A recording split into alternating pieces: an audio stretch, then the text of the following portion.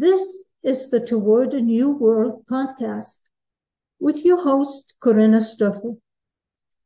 As a space for all things regarding the global collective transition we are in, we have conversations about transition, separation, and connection regarding oneself, others, and the earth. The aim is to educate, empower, and inspire.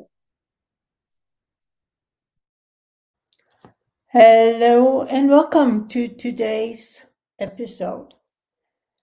I decided to talk about choosing for you. It's not what you've been told. And it may be influenced by the fact that I am a woman that experiences slightly different messages from our society, our culture. But nevertheless, I think it's a common one.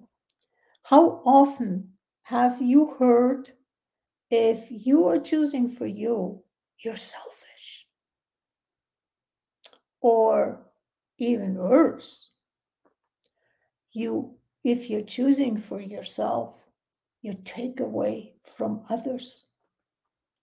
And that is where the woman aspect comes in, because as a woman, I'm supposed to provide and support, be there for others, especially for the spouse, especially for the kids. And so for coworkers, for all kinds of people. And if I don't choose for myself in the sense of taking care of myself, how do I avoid burnout? And interestingly, burnout is a very, very common factor for women. So the question that I have is this: who came up with the idea that women have to be there for others? And how can you be there for others if your cup is empty? I mean, let's just look at the analogy. Somebody is thirsty and all you can offer them is an empty cup. How much are you actually able to be there for that other person? Think about that. And then I've heard another thing that is even starker. If we choose for ourselves, we are narcissistic. And that has a bad taste. Narcissism is used in that context to maybe gently, forcefully force people to do what they're supposed to be doing according to other people's ideas. Narcissism is considered callow. They have a need for admiration. There is entitlement. And since it has such a bad rep, do we wonder why we would not choose to be narcissistic and therefore not choose for ourselves?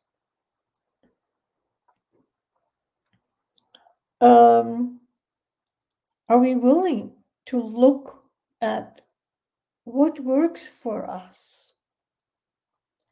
And it's not, when I say choose for myself, it's not coming from that space that I'm all self-absorbed and everything needs to revolve around me. It comes from the space where I have to be part of the whole equation. I have to be part of the whole. I'm not separate from it. And that is the important aspect. Is it working for me too? It's not just, oh, is it working for me? I don't care if it's working for you or not. That would be more into the selfish, narcissistic direction if you want to go there. But is it also working for me? Not just for you. And that is the important question. For me, when I look at it, how much do we have the cultural norm in regards that is creating a polarity and a limitation?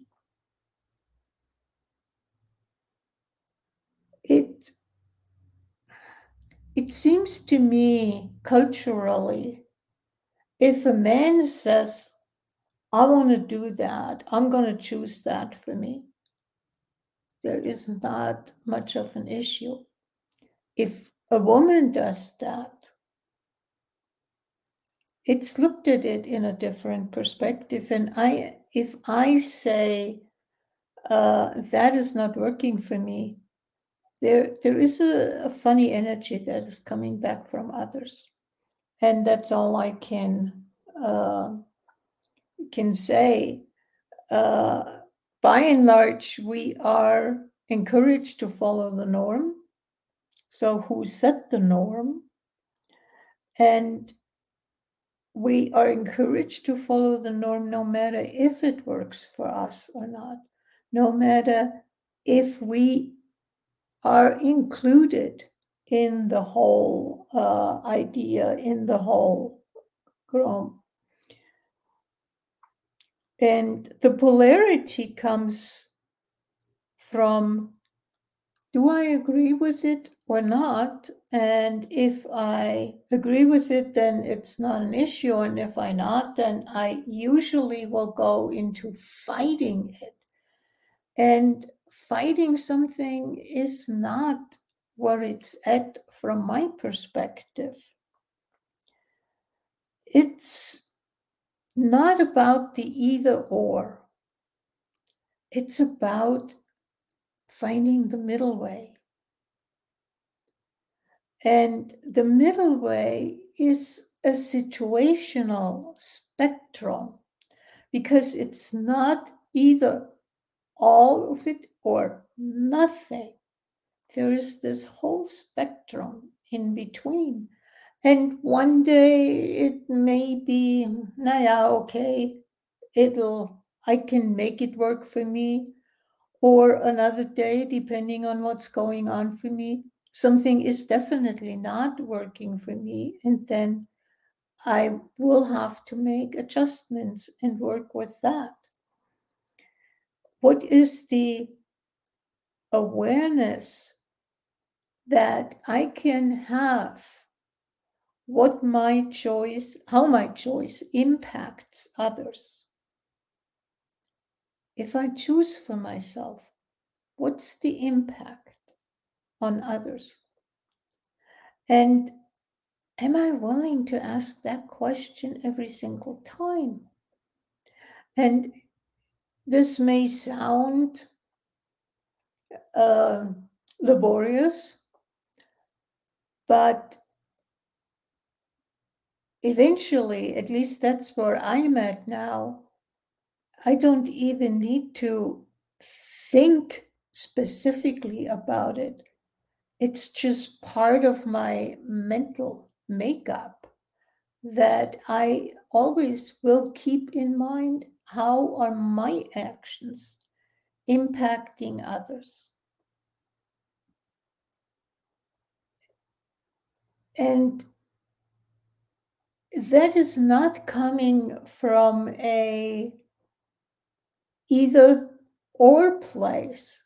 It truly is, how are they impacting others? And that is what's informing me. I perceive the energy and then I choose accordingly. I choose what works for everybody. As I said, it's that, am I part of the whole game? And none of us is alone. There is other people, be it in the family, be it extended family, community, wherever we live, there is other people and we are connected to them. Are we willing to honor that?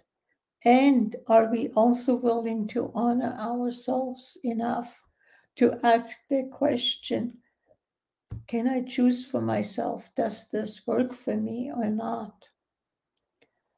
And being willing to ask that question in a way lets me be in integrity with myself.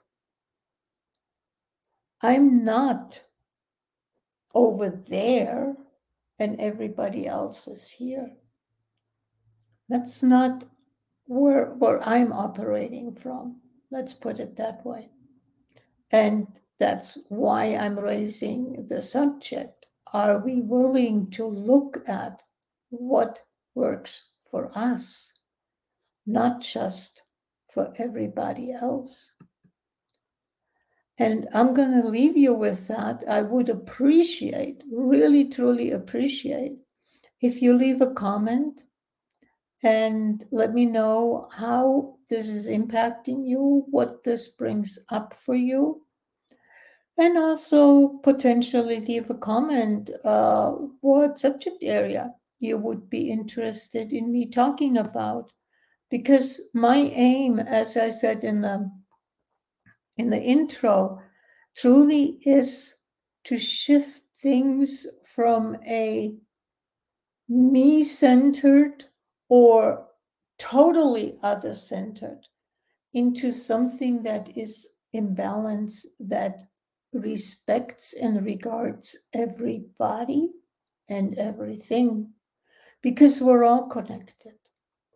We're all connected among people, but we're also connected to the earth. So, talk to you soon. Bye-bye.